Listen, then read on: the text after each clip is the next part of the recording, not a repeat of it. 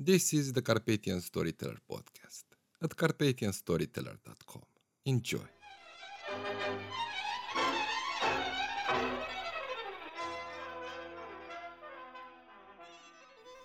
Youth without age and life without death.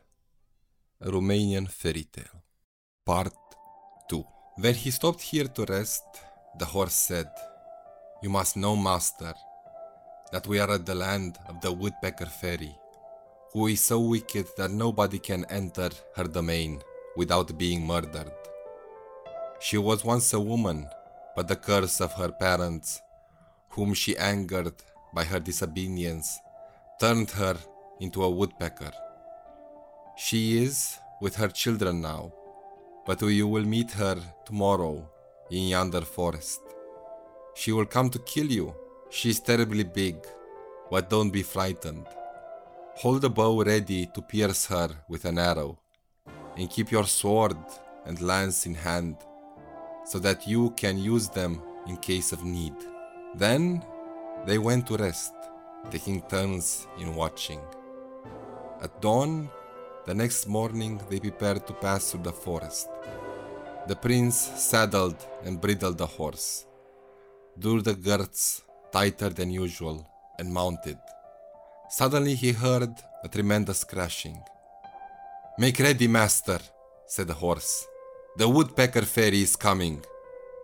As she approached, she moved so fast that she tore the trees down, but the horse leaped upwards like the wind, so it was almost over her, and the prince shot off one of her feet with an arrow.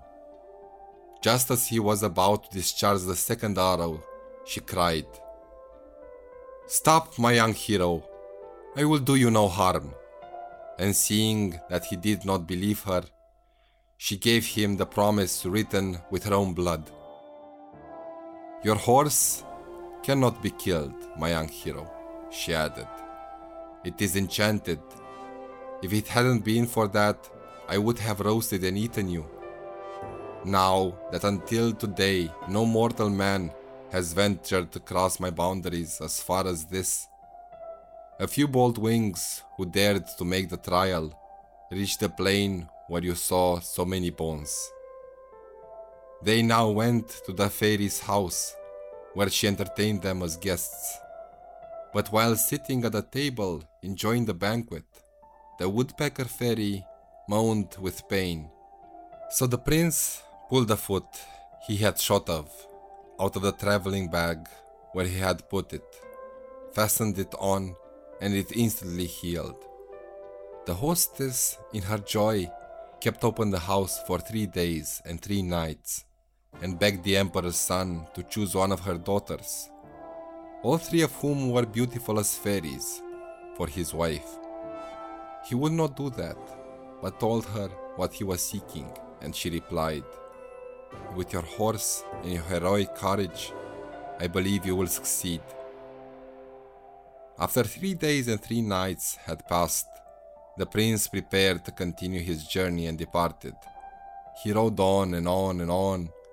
The road seemed to grow longer and longer, but when he had finally crossed the frontiers of the woodpecker's fairy's kingdom, he entered a beautiful meadow, one side of which was covered with blooming plants, but the other was scorched. The prince asked why the grass was singed, and the horse answered, "We are now in the domain of the scorpion witch. She is the woodpecker's fairy sister, but they are both so wicked that they can't live together. Their parents' curse has fallen upon them, and so, as you see, they have become monsters. Their enmity goes beyond all bounds. They are always trying to get possession of each other's lands. When this one is very angry, she spits fire and pitch. She must have had some quarrel with her sister, and to drive her out of her kingdom, has burned the grass of which she was standing. She is even worse than her sister, and has 3 heads. We will rest a while now, and be ready at the first peep of dawn tomorrow." The next day they prepared themselves, just as they expected to meet the woodpecker fairy, and set out. Soon they heard a howling and rustling unlike any other thing known before. "Make ready, master! The scorpion witch is coming!" The scorpion witch, with one jaw in the sky and the other on the earth, approached like the wind, spitting fire as she came, but the horse darted upwards and swiftly as an arrow, and rustled over her a little on the side. The hero shot an arrow, and one of her heads fell. But when he was going to strike off another, the scorpion witch entreated him to forgive her. She would not do him no harm, and to convince him of this, she gave him her promise written in her own blood. Like the woodpecker fairy, she entertained the prince, who returned her head, which grew on again, and at the end of 3 days and 3 nights, he resumed his travels. When the hero and his horse had reached the boundaries of the scorpion witch's kingdom, they hurried on, without resting, till they came to a field covered with flowers, where there reigned perpetual spring. Every blossom was remarkably beautiful and filled with sweet, intoxicating fragrance. A gentle breeze fanned them all. Then remained here to rest, but the horse said, "We have arrived so far, successfully, master. But we still have one great peril to undergo, and if the Lord helps us to conquer it, we shall really be valiant heroes. A short distance further on is the palace where dwell youth without age and life without death. It is surrounded by high, dense forest, where roam all the wild animals in the world, watching it day and night. They are very numerous, and it is almost beyond the bound the possibility to get through the wood by fighting them. We must try, if we can, to jump over them."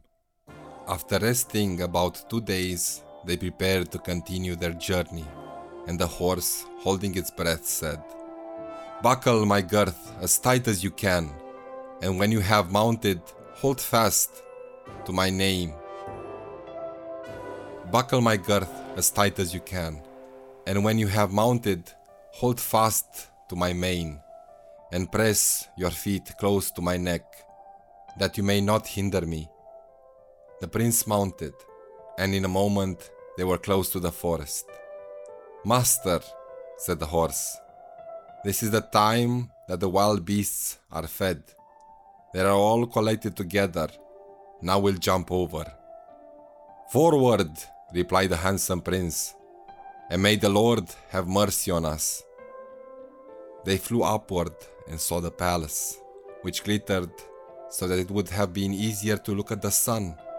They passed over the forest, and just as they were descending at the palace steps, one of the horse's hooves lightly touched the top of a tree, which put the whole woods in motion.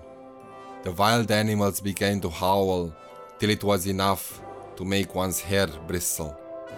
They hastily alighted, and if the mistress of the palace had not been outside feeding her chickens, they would certainly have been killed. She spared their lives out of pure pleasure, for she had never seen before a human being. Restraining the savage beasts, she soothed them and sent them back to their haunts. She was a tall, slender, lovely fairy, quite too beautiful. When the young hero saw her, he stood still as though turned to stone. But as she gazed him, she patiented him and said, "Welcome, my handsome prince. What do you seek here?" "We seek youth without age and life without death."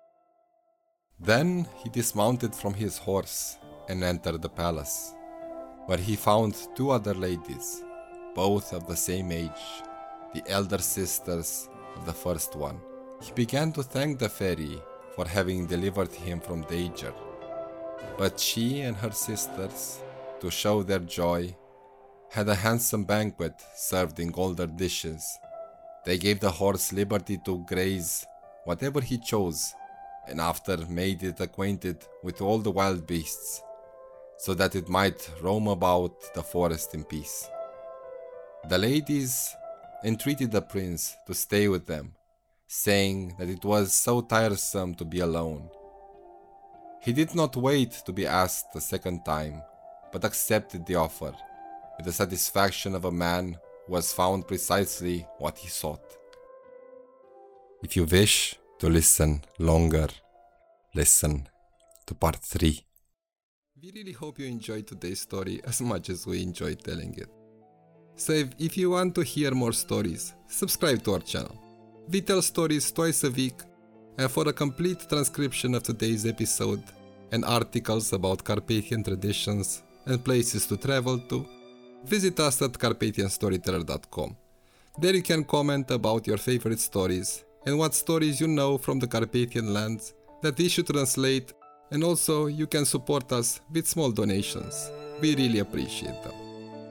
There you can also find links to a lot of social media such as Facebook, Twitter, and also all the places you can listen to us.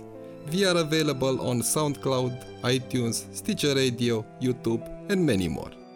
From everybody here at Carpathian Storyteller, we wish you a magical day.